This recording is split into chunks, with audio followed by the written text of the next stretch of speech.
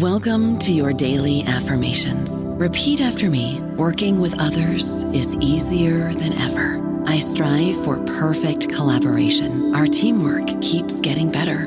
Yeah, affirmations are great, but Monday.com can really get you the teamwork you desire. Work together easily and share files, updates, data, and just about anything you want all in one platform. Affirm yes to start, or tap the banner to go to Monday.com. This episode is brought to you by Visit Williamsburg. In Williamsburg, Virginia, there's never too much of a good thing. Whether you're a foodie, a golfer, a history buff, a shopaholic, an outdoor enthusiast, or a thrill seeker, you'll find what you came for here and more. So ask yourself, what is it you want? Discover Williamsburg and plan your trip at visitwilliamsburg.com. This episode is brought to you by Paramount Plus. Get in, loser! Mean Girls is now streaming on Paramount Plus. Join Katie Heron as she meets the plastics in Tina Fey's new twist on the modern classic. Get ready for more of the rumors, backstabbing, and jokes you loved from the original movie with some fetch surprises. Rated PG-13. Wear pink and head to ParamountPlus.com to try it free. Welcome to the New Books Network. Welcome to New Books in Literary Studies. I am John Yargo, your host. Today's guest is Jessica Rosenberg, who is the author of a new book titled Botanical Poetics, Early Modern Plant Books and the Husbandry of Print. Jessica is assistant professor of English at the University of Miami.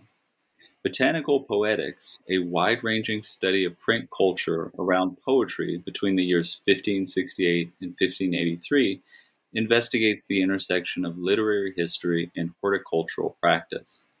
Jessica has contributed book chapters to Shakespeare and Hospitality and Ecological Approaches to Early Modern Literature, and published articles on the Poetics of Practical Address in Philological Quarterly and the Point of the Couplet in English Literary History.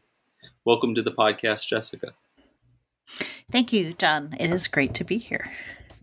First, I'd like to offer congratulations on the publication of Botanical Poetics. What are the best and worst things about having the book out in the world? Well, it's great to not be writing it anymore. But it's also great as someone who works on books and thinks about what it means to hold it in your hand to actually hold it in my hand. I'm really happy with the production and everything that pended with it. So that's certainly part of it too. And I think one upside to having a book come out right now at the where we sort of figured out a lot of the virtual things that we're doing this many years into the pandemic too, is to be able to connect with people across a sort of bigger geographical range than might have been the case 5 or 10 years ago with a book coming out. So that's really nice. And the last thing I would say is that it's, after working on a book for many years, having sort of side ideas that I would sort of stick in an incubator or into a box, and being able to now open some of those, having them been, idly incubating for years, is that part's also kind of fun at this point. Having that liberty to go pick up a new thread and follow it. Yeah, exactly. Yeah. And let me say, the production of this book is excellent. I love the cover. I love the kind of tactile feel of the book in the hand. It's really excellent. This book is based on your dissertation. What was the process like developing it into a book? What advice would you give to someone embarking on that process? Yeah, that's a really good question. For me, a lot of that process was about time and labor, as it is for everyone. I was lucky during that time to be able to spend a year at the Huntington, doing a lot more archival research, and also sort of expanding some of the empirical claims in the book, deepening what I could say about print culture in that period. At that point, I assembled a fairly large, robust database of these books that I'm calling plant books. So I knew at the end of the dissertation that I wanted to be able to make some of those claims more confidently, to be able to say, not just say that something's exceptional, but really show here's where this fits in. Here's where this phenomenon that I'm describing in the book of the convergence of plant logic and book logic, here's where it really stands out.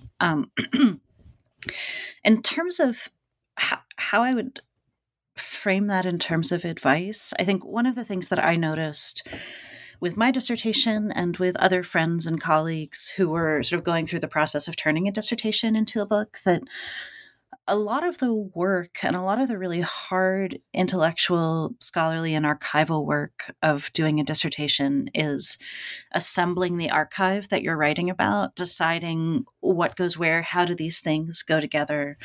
And I think for a lot of that reason, a lot of dissertations, especially in these earlier periods, have a kind of deictic quality in the argument.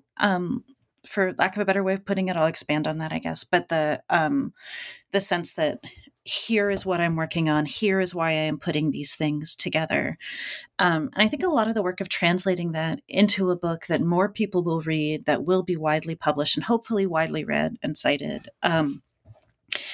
is becoming less deictic about the materials that you're working on, sort of doing less pointing at here's what the things I'm working on and why, and saying, putting the conceptual center first, or the cluster of central concepts first, and then saying here's how the archive works that out, if that makes sense.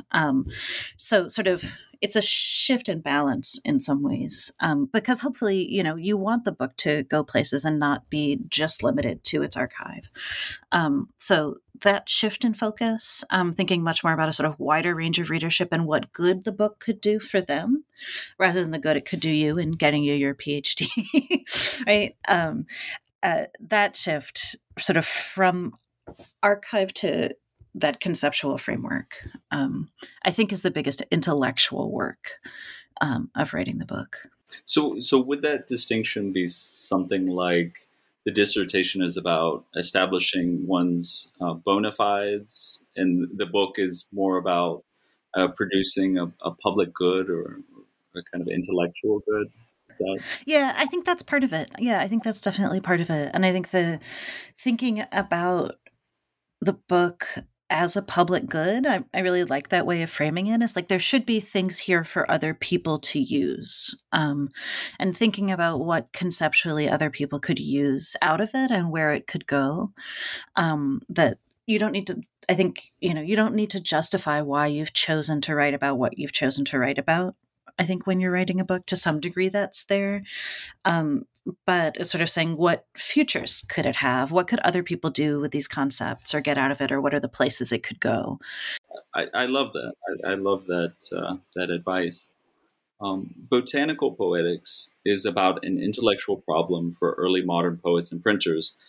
How do you introduce this odd commodity, a book of individual poems on a range of topics, often with miscellaneous forms and topics, even if the printer knew they couldn't prescribe how it will be read or used? Once it's in the hands of a reader, that reader might choose a very unorthodox way to approach these poems.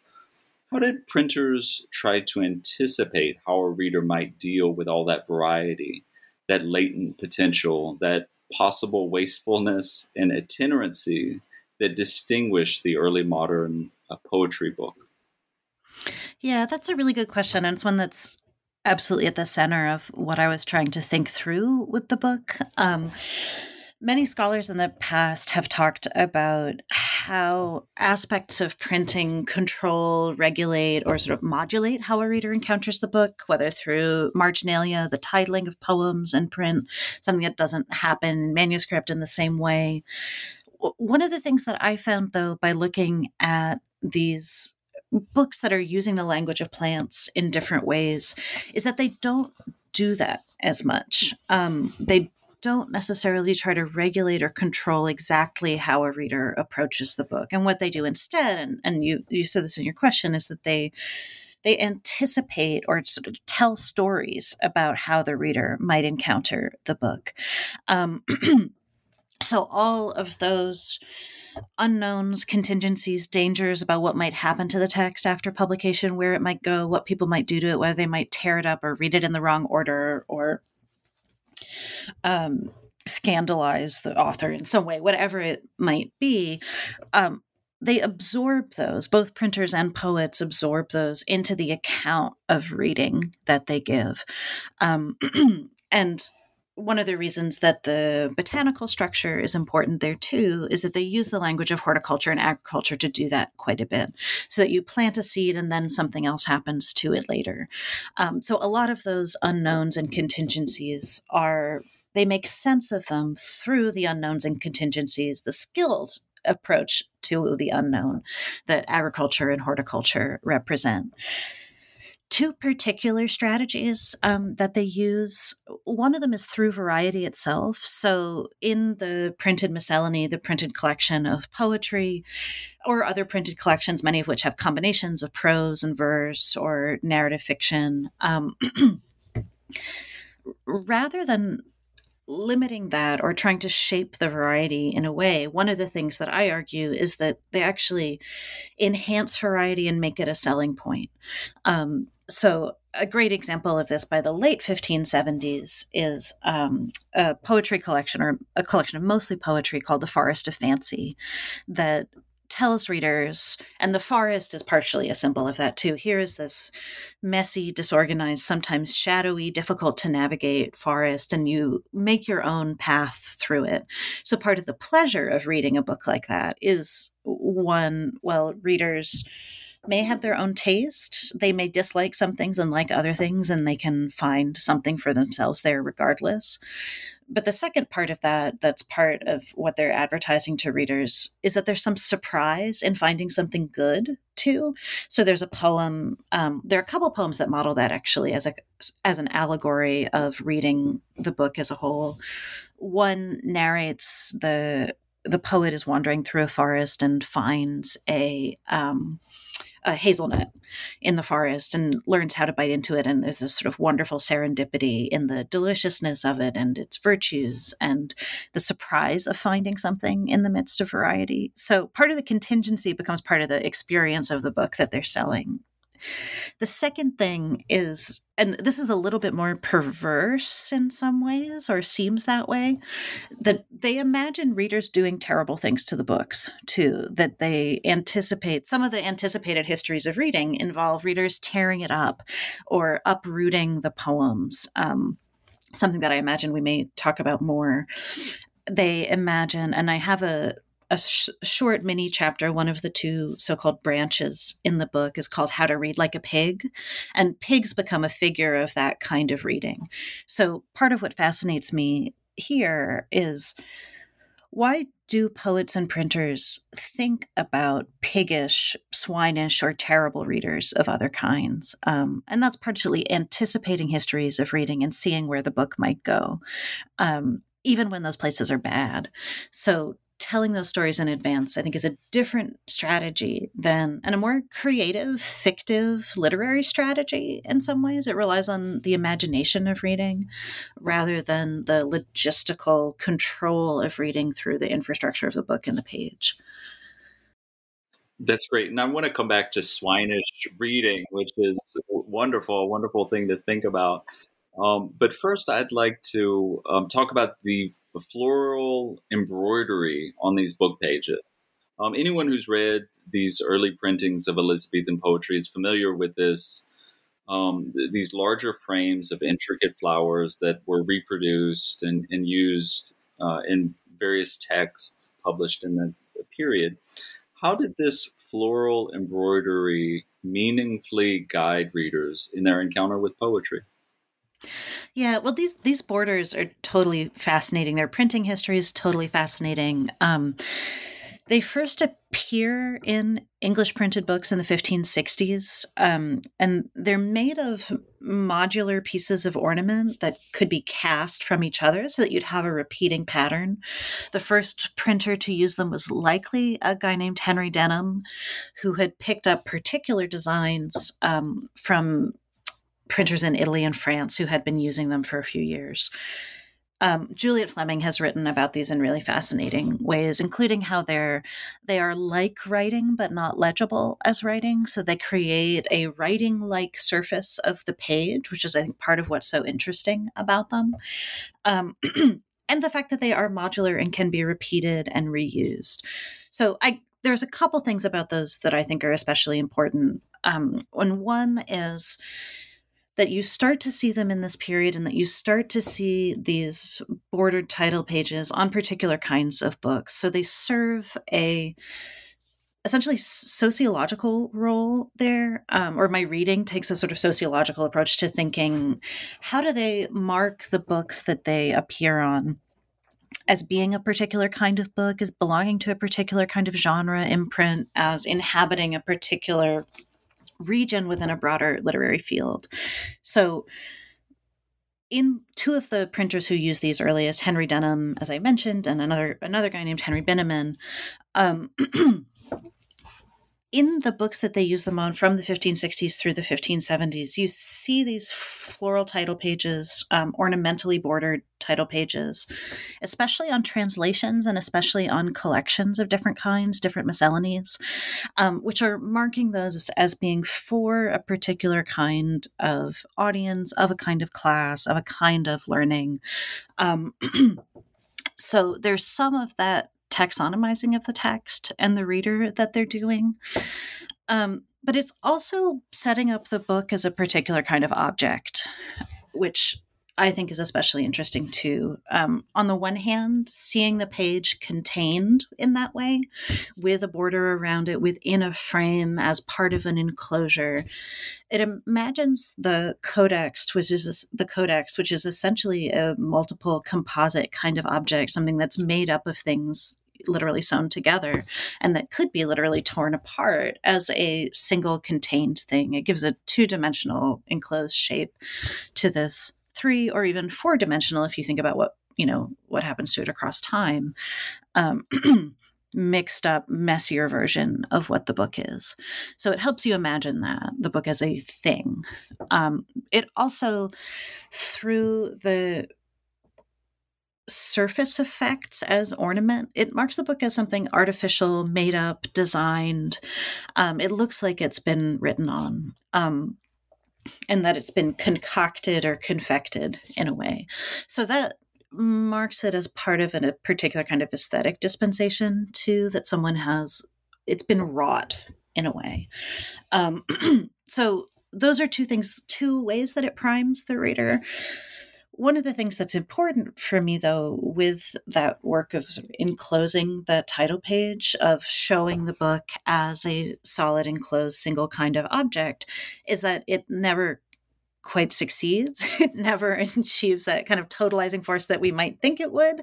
It's always in a kind of dialectical tension with these forces of dispersal. And the books play these out so that you have a moment of seeing, oh, here's a title page. I've got a garden with a wall, for example, that often is mirroring that title page. But those same pieces that are making it up will break out, or they'll break down, or they'll get pieced out. Someone will take something from that enclosed garden and take a slip or a cutting and take it somewhere else, or take a poem and remove it from the collection.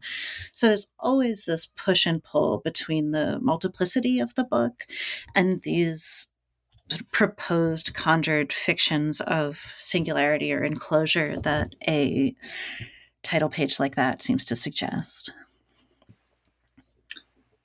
Your book has one of the most interesting discussions of a single letter substitution I've read. That's virtue with an I and virtue with an E. What did the etymology of virtue reveal about a reader's encounter with poetry, according to early modern printers and poets? Yeah, this was so interesting to think about and begin looking into, in part because as people who have spent time with early modern printed books or early modern manuscripts know, spelling is touch and go to start with.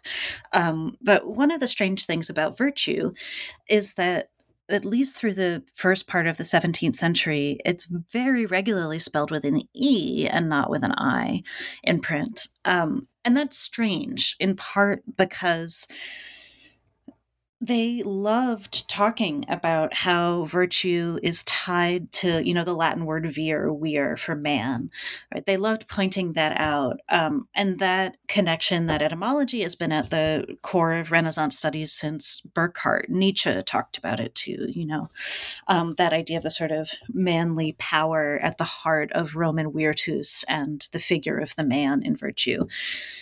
But if we imagine people in the Renaissance, imagine early modern English readers reading about virtue and not actually seeing the eye when they see that, it opens up, I think, a different way to think about what virtue meant. And I'm interested there in a meaning that's mostly fallen out for us of virtue, but which was really the most common meaning of it in the time, which is what I call an ecological sense of virtue or a materialist sense of virtue, namely that virtue is the innate latent force within any kind of matter that names the kind of work it might do in the world.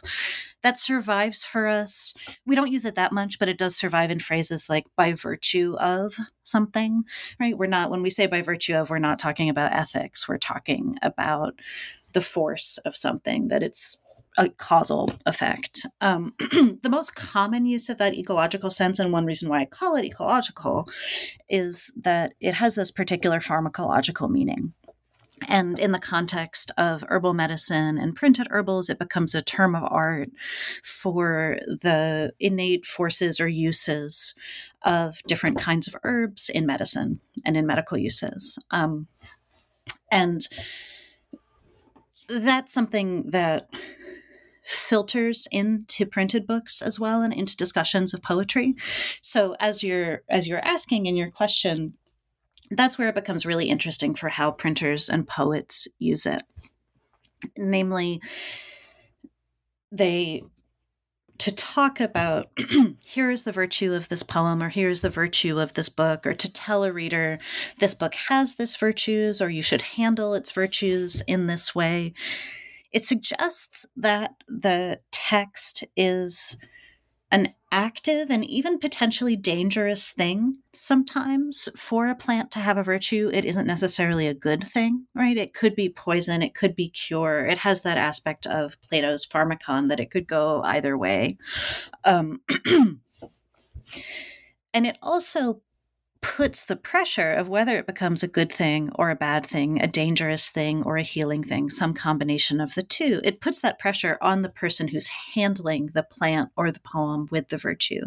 So it becomes the reader who has to say, oh, there are these latent virtues in this. Which way is it going to go? How am I going to do this? One of the metaphors that a number of poets use, and this has long classical antecedents, is whether as a reader you're going to be a spider or a bee, whether you're going to take something toxic out of it or whether you're going to take honey out of it, and that's a matter of what you do to it rather than what the inner essence of it is.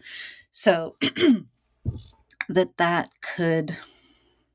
that it puts the onus on how it's handled. It puts the onus on the skill of the person handling it. That's something I come back to quite a lot in the text. Plutarch is a very important source for that. He has an essay that people in the Renaissance referred to quite a lot about essentially how to listen to poetry. And that has a ton of pharmacological examples in it. And virtue appears throughout that in terms of what the poem has and what the text has. The last thing I'll say about that question is that the sort of tension, convergence, jostling between that moral, ethical meaning and the material, ecological meaning becomes an opportunity for a lot of poets to play around with what might be dangerous, amoral, immoral about their poetry. I think George Gascoigne, whose 100th Century Flowers were published in 1573 and then revised, ostensibly corrected and made nicer by 1575 in the Posies, he plays around with that quite a bit in terms of talking about here are the virtues, here's what you should do with them. And it seems like those virtues are also the moral virtues there, but they're not necessarily. So there's always some ambiguity between ecological virtue, here's the force of something, the creature in the world and what it can do, and here's the moral implications of that thing, or you as the reader using it. You analyze how the play Romeo and Juliet considers the ecology of small forms. That interest in smallness extends from Juliet's name, which is a diminutive, to the role of misdirected letters and other small communications. What is the play saying about smallness, and why does that help us think about aesthetic form differently? Yeah, that's a great question. One of the things that once I started noticing a few small things in Romeo and Juliet, and I think other readers probably noticed this as well, you start seeing lots of them. So that Juliet is one of those. Sonnet is another diminutive word. Capulet is another diminutive ending. And then that we have flowers, we have potions, we have lots of these tiny things throughout the play. In Romeo and Juliet, one of the things that's interesting about those small forms is that they provide a counterpoint to a lot of the expectations that we have about tragedy and that coming out of Aristotle and in the cultural baggage of tragedy since. We associate with its scale, its seriousness, the scale of the tragic hero. And that in Romeo and Juliet, we have this tragedy that's centered essentially on these two kids who are not even princes or kings or of any particularly august social status. So to have them at the center of this is already a problem of scale when it comes to genre. And that we then see the play engaged, as many scholars have noted, with the sonnet as a poetic form, which is a small form, a playful form. You know, Romeo and Juliet begins with the sonnet in the prologue. We have Romeo writing sonnets. We have the two of them speaking a sonnet when they meet. It's playing around with small poetic forms as well and what place those might have in the larger scale of tragedy. So that's one of the formal tensions there, is on the level of genre and scale. The other one that I think is especially interesting, and this is one that I explore with small forms throughout the book, is that when you have a small thing, it travels, right? It moves between people. And that's why I'm thinking about the traffic in small forms in that portion of the book and the traffic in small forms in Romeo and Juliet, that when you have something small, it goes from person to person. And what happens in the play is that none of those things get to the right destination. So the letter that's supposed to get to Romeo and Mantua, when Friar Lawrence learns it hasn't gotten there, and he starts to freak out, he says, "It was not nice, it was full of charge." So all of these small things in the play are full of charge, but their traffic gets interrupted.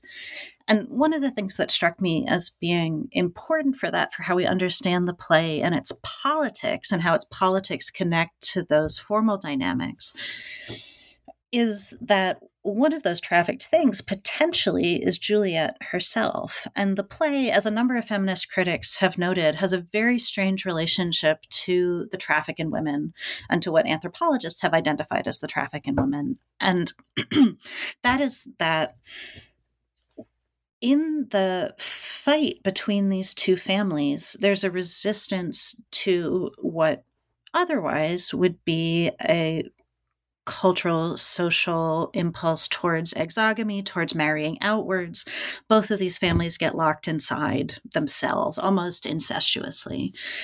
And Juliet marrying Romeo, in some senses, and the prince seems to endorse this at the end, would be a practice of the traffic in women and of exogamy rather than endogamy. But that gets broken in the play. It never works out. They never have any babies. They never, right? Those connections don't pan out. So the interruption of that kind of traffic in small forms, and on the other hand, the interruption in that marriage, in that potential other occasion of traffic in the play, strikes me as especially fascinating and worth thinking about, in part because the small things in the play are so powerful, like that letter, like poison. And that's something that thinkers about virtue in the period think about a lot. So that scorpions, for example, can have so much venom and power in something so tiny. That Juliet's a little bit like that. The poisons are a little bit like that. Poems, letters are a little bit like that in the play too, that you can just pack a lot of power into something tiny. So that intersection of the virtue style thinking that we were talking about a moment ago, and the small forms in the play as locuses of power is something that I think Shakespeare's thinking through in Romeo and Juliet. I don't know about you, but I'm very busy and I don't have a lot of time to cook. That's why I subscribe to Factor. Eating better is easy with Factor's delicious, ready-to-eat meals. Every fresh, never frozen meal is chef-crafted, dietitian approved, and ready to go in just 2 minutes. You'll have over 35 different options to choose from every week, including Calorie Smart, Protein Plus, and Keto. These are 2-minute meals. Factor meals are ready to eat and heat, so there's no prepping, cooking, or cleanup needed. They're flexible for your schedule. Get as much or as little as you need by choosing your meals every week. Factor is the perfect solution if you're looking for fast, premium options with no cooking required. Sign up and save. We've done the math, and this is important. Factor is less expensive than takeout, and every meal is dietitian approved to be nutritious and delicious. Head to factormeals.com/NBN50 and use code NBN50 to get 50% off. That's code NBN50 at factormeals.com/NBN50 to get 50% off. Dreaming of a better sleep? Tossing and turning is not your destiny. And Ollie is here to help. Ollie invites you to sink into sweet, sweet slumber to improve your mental and physical health and overall wellness. More than just melatonin, Ollie's ingredients help you unwind your mind for a delightfully dreamy drift off. Sleep is on the way at Ollie.com. That's OLLY.com. Botanical metaphors also afforded poets with metaphors for thinking about vulnerability and access. How do you see this working in the publications of Nicholas Breton and John Grange? Yeah, those are two of my favorite examples. They are both poets who published beginning in the 1570s. Breton would go on to have a much longer career. We don't know much of what became of John Grange after he published a book in 1577. Both of them appear in chapter 3. And in chapter 3, I look at a range of poetic gardens published in the 1570s by young men who were in one way or another associated with the Inns of Court. Breton's connection is a little bit more distant, but we know that Grange was, at least according to his signature in the book, associated with the Inns. And a lot of these books, including Gascoigne's, use the sort of bordered title page that I was talking about earlier. They use those floral ornaments enclosing it. They present a collection of poems, or often a long prose or verse narrative attached to poems as being a garden. John Grange is one example of those, and he publishes this book called The Golden Aphroditus in 1577. It's attached to a smaller collection of poems within the book. So there's this narrative, and then there's a little collection of verse called Grange's Garden. And at the beginning of Grange's Garden, he's writing this dedication to someone he hopes will be a patron. And he's saying, I don't really worry about what you're going to do to the garden. You know, I know that you're going to consume it in the right way and you'll visit it. And I invite you in. I give you full leave and liberty to choose whatever flowers you like.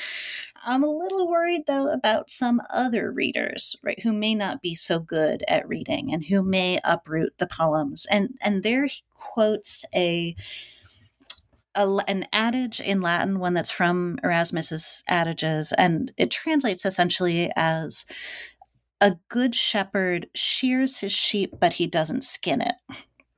And when Erasmus talks about that, Ben Jonson talks about it too in Timbers. They are saying, they link it to something that they attribute to Alexander the Great, which is that a good herbalist doesn't pull up the whole herb, root and all. So the idea there is the distinction between what a gardener might call, cut and come again, right? You can take a couple leaves of lettuce from the plant or a couple leaves of kale without tearing the whole thing out, and it can keep growing. versus, skinning the sheep so that you can't take any more from it. And that for Grange becomes a model of good reading, that what you can do is allow the text to continue to flourish. And part of that is tied to the fact that for both of these poets, both Grange and Braddon, who I'll talk about more in a moment, this is juvenilia. They're young poets. They're saying, this is my first fruit. This is the first thing I'm bringing out. So be kind to it. Don't skin me. And then I'll give you some more later on, as long as I can keep growing. But the fact that Grange gives this incredibly violent image, and Erasmus, when he talks about that same adage, links it to pulling the cods out, or castration too. So there's this deeply emasculating image there with a lot of potential violence in it that Grange is thinking about. And that comes to be at the center of how he wants to be received as a poet, that there is this alternate imagination of the possibility of castration, uprooting, not having any kind of poetic future.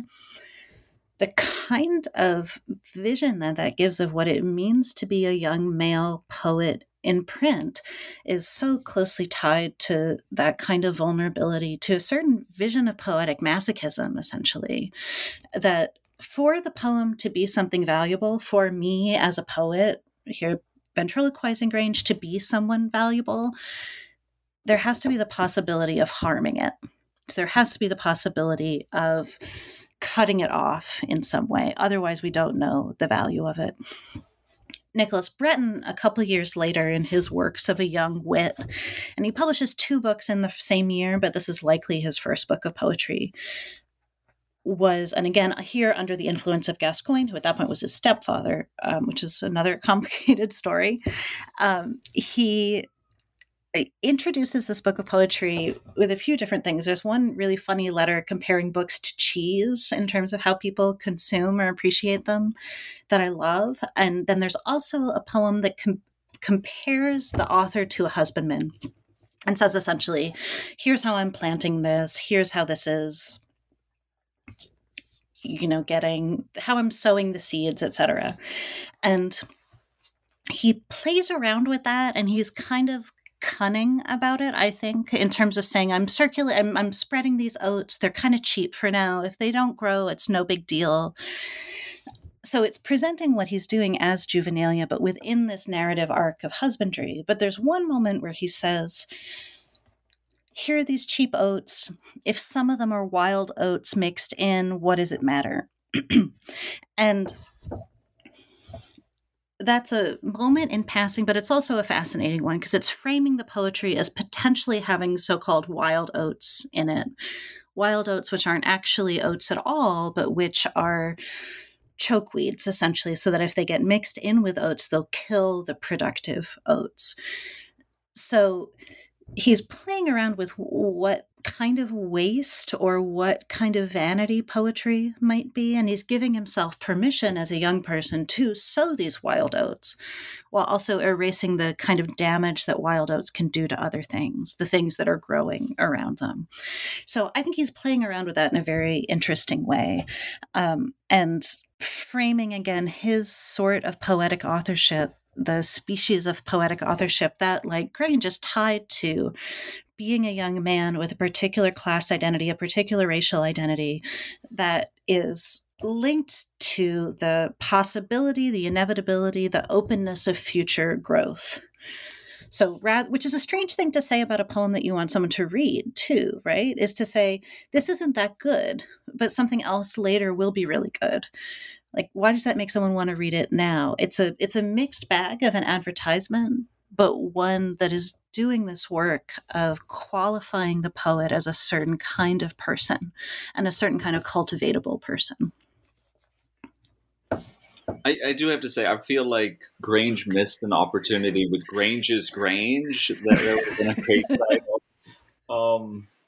The next chapter in the book takes up Isabella Whitney, who turns that constellation of metaphors inside out. As a woman writer, the politics of enclosure and circulation were deeply fraught.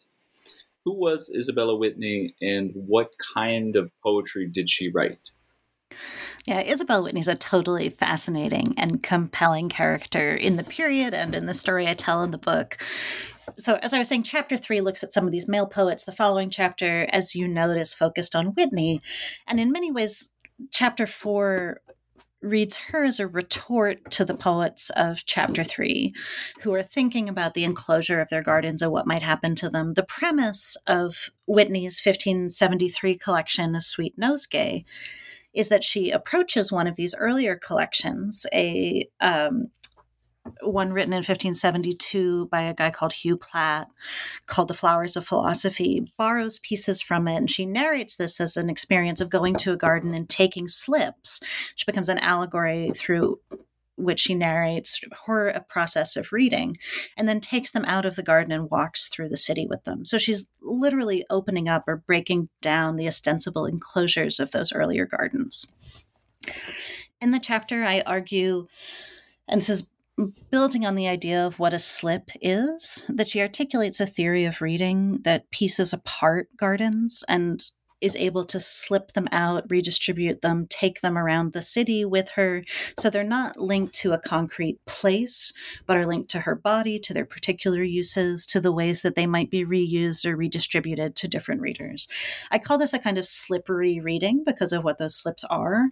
But essentially it's a theory of readerly reuse and redistribution. And Whitney is totally fascinating. She is likely, to go back to that part of your question, the first example we have of printed secular verse by a woman as a professional poet in Elizabethan England. Her first book of poetry was both of her books were printed by Richard Jones, the printer. The first came out in 1566 or 67, called A Copy of a Letter, and had a collection of different lovers' complaint poems in it. A Sweet Nosegay, when it came out in 1573, also a totally fascinating book, again, also printed by Richard Jones. And it had a few different sections. One is the part that is the nosegay itself, which is a series of poetic flowers or rhyming couplets. Those are borrowed rewritings of Hugh Platt, as I said. The next section is a series of letters, mostly to relatives, that are in the voice of complaint, sort of saying how she's suffering, how she's been down on her luck. The third section, and this is a section that in some ways is the most poetically interesting, has been most anthologized, is her last will and testament, which is a mock testament, a mock will that's addressed to the city of London about her own departure. So in all of these, she is departing in different ways, right? In the Platt section, she is taking things from the garden and leaving it. In the letters, she's bemoaning her own absence from these loved ones. In the last will and testament, she is again moving. So there is this centrifugal force to everything happening in the text as she is moving outwards. And part of what I think is so interesting there is how that opposes many of the dynamics we see in the male poets to, in some ways, centralize what they're doing, to think about people accessing it. Whereas Whitney is imagining the distribution of her text in very different terms. She's doing that partially, I argue, through the logic of virtue that I've talked about in other chapters and that I talked about earlier, where these slips have their own virtues that themselves can travel, that don't have to be tied to a particular place.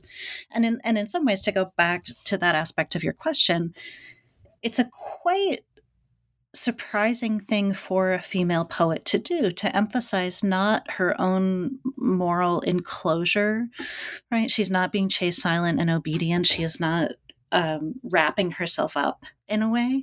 She's actually doing the opposite and using the logic and language of virtue to justify it, that her feminine virtue actually could be out there and distributed and redistributed because of the moral economy of plant virtues as it was understood in the period. So in a way, that becomes an enabling first force for her to rethink what feminine virtue is for a poet.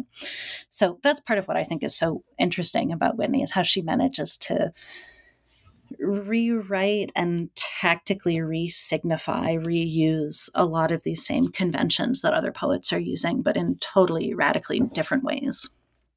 I'd like to attack back a little bit and But before we started recording, you and I shared our enthusiasm for George Gascoigne, this Elizabethan writer who innovated in terms of English prose as well as poetry.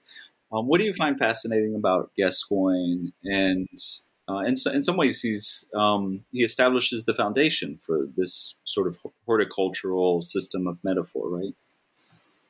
Yeah, Gascoigne is always fun and infuriating to read, and it's hard to think of his poetry and to think of his 100th Century Flowers were printed in 1573. Whitney's Sweet Nosegay was printed in 1573. That year is a sort of watershed for me in the book and for thinking about where is this botanical language coming from? What is it doing for printed poetry? What work is it doing? For Gascoigne in the 100th Century Flowers, he's using it in part to think about miscellaneity, variety, mixture, but it's a version of mixture and variety, to go back to some of what we were talking about earlier in terms of virtue, where what's sundry about the flowers, what's mixed up about them, what's various and copious about them is also tied to the social worlds in which they're produced and in which they circulate. So there's one moment in the portion of chapter 3 on Gascoigne where I'm looking at how he actually uses that word sundry. And when it appears, it usually appears at least 2 or 3 times. So you have sundry flowers or sundry devices or sundry poems. So a variety of written forms alongside sundry gentlemen who are writing them or sundry readers who are reading them. So the social dynamics of variety are always right there for him in the literary dynamics of variety. And I think that integration, entanglement, mutual influence of the social scenes of reading and writing and the formal qualities of the verse are part for me of what makes Gascoigne so constantly fascinating. That, and he never quite means what he says, or if he does, you don't think he does at the minute that he means it. There's so much shifting ironies and playfulness in him that you can never quite settle one way or another. You can always debate with yourself and with others what's actually going on in a given moment. And I think part of that is that deep social embeddedness of what he's doing in these playful worlds of sundry gentlemen and complicated friendships and all of that. Whenever I teach Shakespeare's sonnets, it's always fascinating to see how students respond to the problem of the couplet. There's a long tradition in criticism of sliding the way Shakespeare's sonnets end. The couplet seems disappointing, or it just seems to fail to fulfill the potential of the first 12 lines. But you argue that the context of horticultural theory in the early modern period can help us to locate fresher readings of these sonnet endings. Is that right? Yeah, I too have long been fascinated by the couplets to Shakespeare's sonnets and by the dissatisfaction that many have felt with them going back a long time and extending to my students currently. But a lot of the mid-century new critics really didn't like the sonnets for this reason, thought that those couplets were disappointing. And partially that's that the structure of a sonnet sets up a problem and then solves it theoretically, or doesn't solve it, but that the Shakespearean form puts so much pressure on the couplet to do that, as opposed to, in a Petrarchan sonnet, if you have the volta after the first 8 lines, you have another 6 lines at least to work on that solution. Paul Fussell has a description of the couplet in the sonnets as the poetics of that couplet as the needle that pops the balloon of the previous sonnet. And I think that image of the comic image of deflation, of how much pressure it puts on the sonnet, is really evocative of what happens there, and also why it sometimes seems not as distinguished as we would like Shakespeare's sonnets to be. But part of what's interesting too about those couplets is that they're often technological. That's something Aaron Cunin has written about in interesting ways, that they bring in techniques or methods, or in Sonnet 11, for example, that she carved thee for her seal and meant thereby thou shouldst print more, not let that copy die. That printing itself, copying, the seal in wax becomes a technology of preservation that should solve everything leading up to it, all of the depredations of time and waste that are destroying the body and the world, etc. But again, that puts a lot of pressure on that couplet. But I think we can understand it better, or at least understand what Shakespeare's up to, by thinking about other kinds of couplets from the period. Now, was inspired in part by this by Rosalie Coley has a wonderful argument about the epigrammatic quality of Shakespeare's couplets, how they fit into humanist epigrammatic traditions, about pointedness and rhetorical pointedness. And I think that's absolutely true. Part of my argument is also associating that with a kind of lower cultural register of agricultural practice and husbandry as well. So I read the sonnets alongside Thomas Tusser's 100 Points of Husbandry, first published as 100 Points of Husbandry in 1557. By 1573, it was 500 Points of Husbandry. And they just keep growing and getting weirder and more complicated. And it's one of my very favorite texts.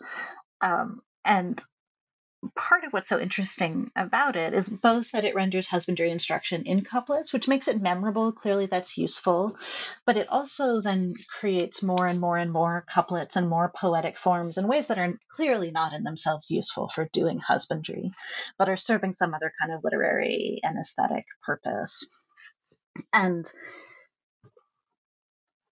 my argument is that Tusser has an extremely important role in how we understand the history of the sonnet and the role of the couplet in it. There is actually a sonnet in the 1557 100th Points of Husbandry printed at the end of it. And one of the claims I make in the book is that that couplet of that sonnet is indented, and it's the first indented couplet, something we now come to think is normal with Shakespeare, but wasn't quite normal yet.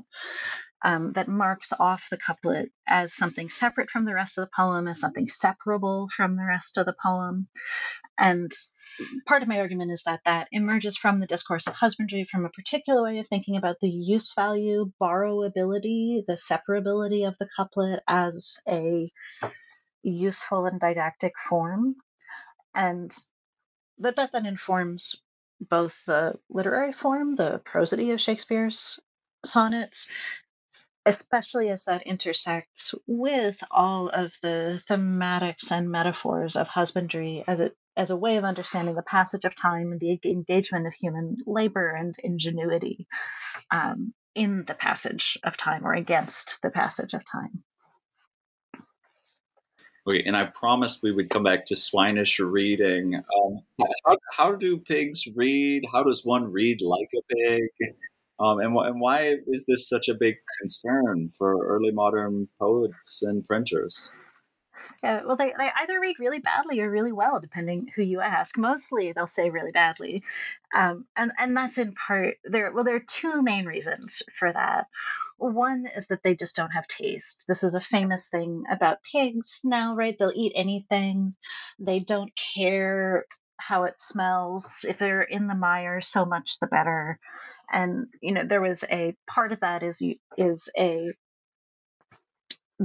going back to Matthew and to the Bible, don't throw pearls before swine.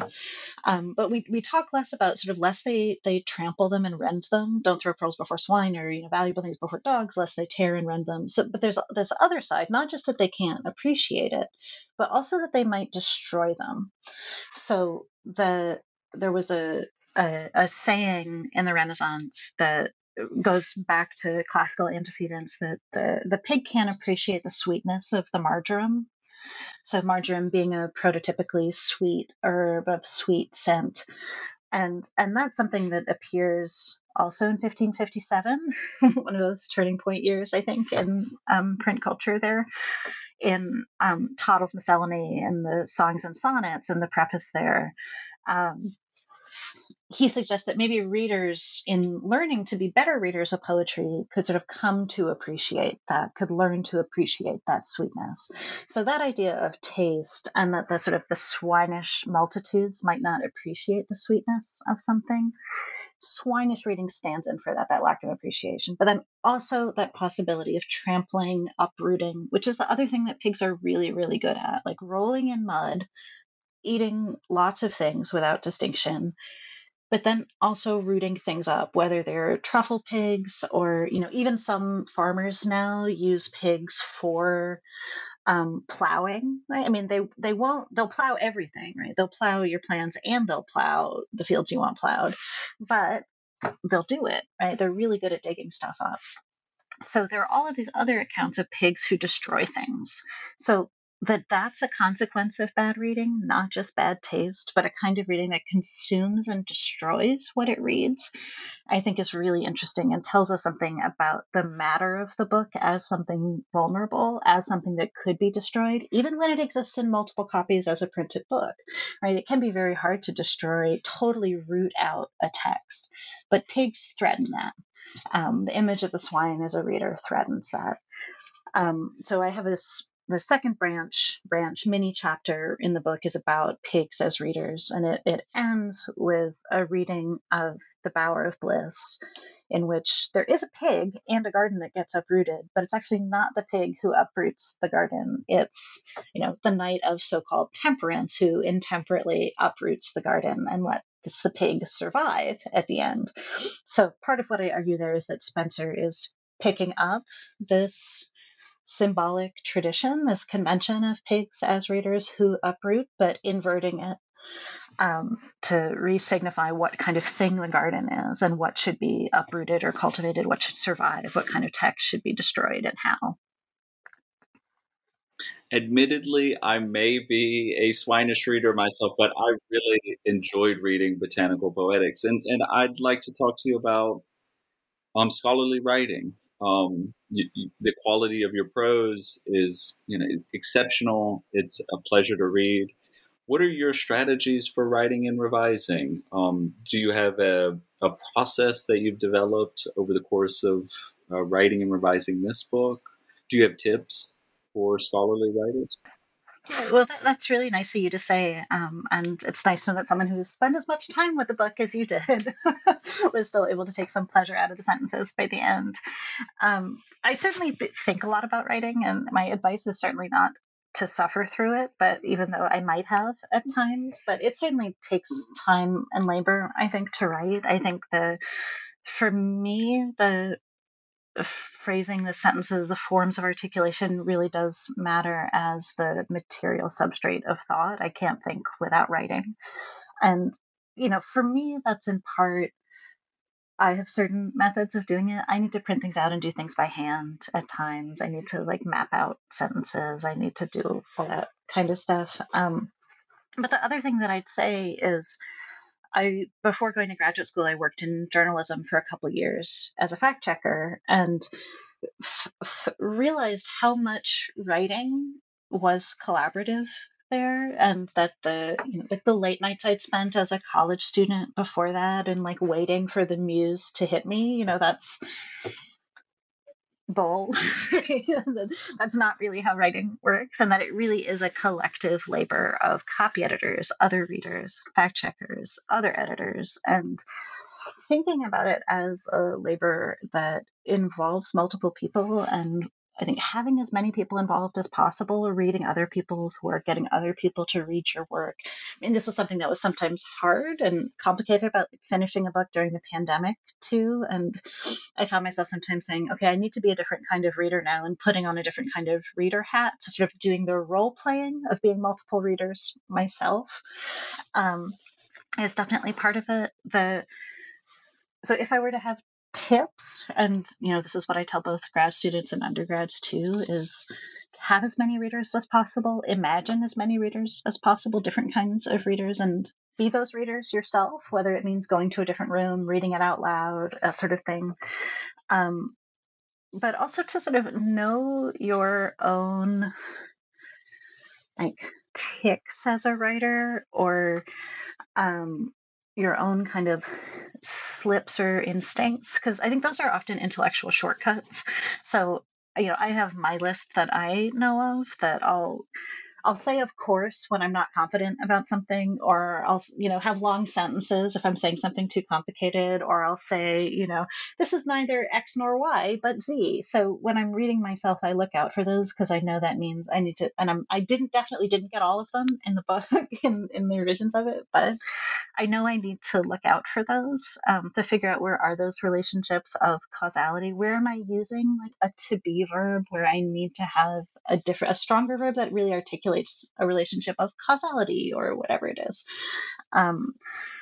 So I am a believer in writing being thinking and being collective. And I think we need to be able to have time for it.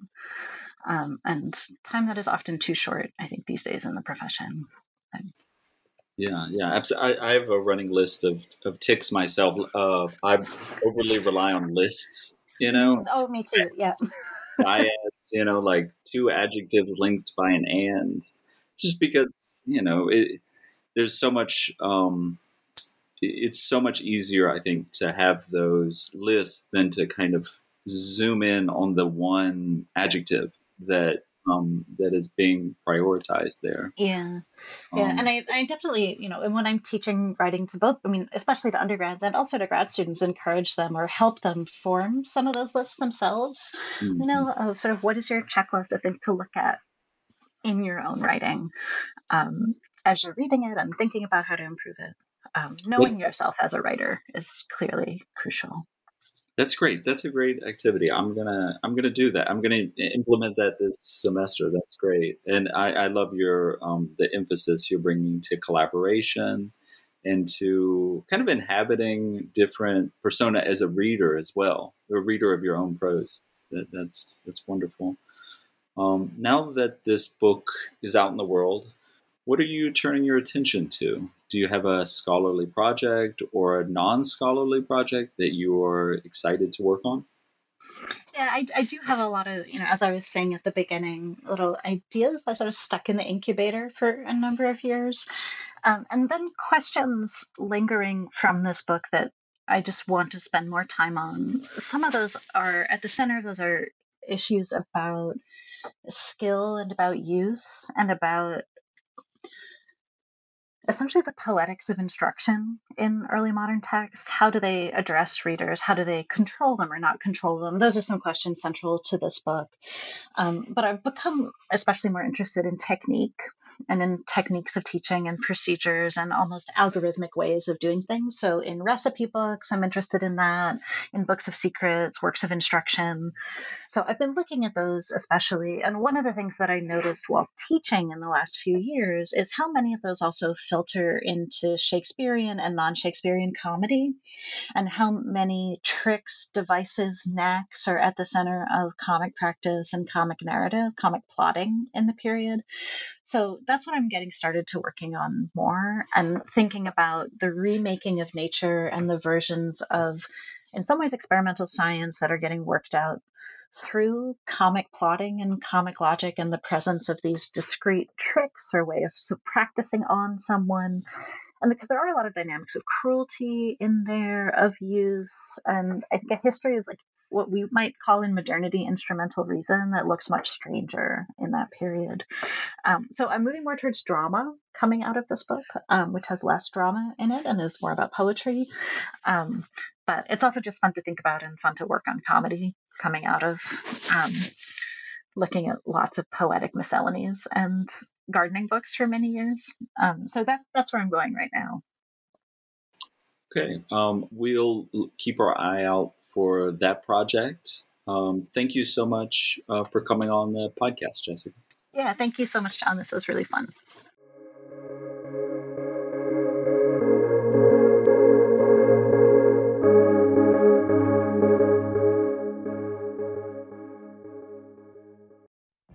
What if you could have a career where the opportunities are as vast as our nation, where it's not about mission statements, but a shared mission? At U.S. Customs and Border Protection, we go beyond to protect more than borders. From ship to shore, air to ground, Cities to local communities, CBP agents and officers are keeping people safe. Join U.S. Customs and Border Protection and go beyond for something far greater than yourself. Learn more at cbp.gov/careers.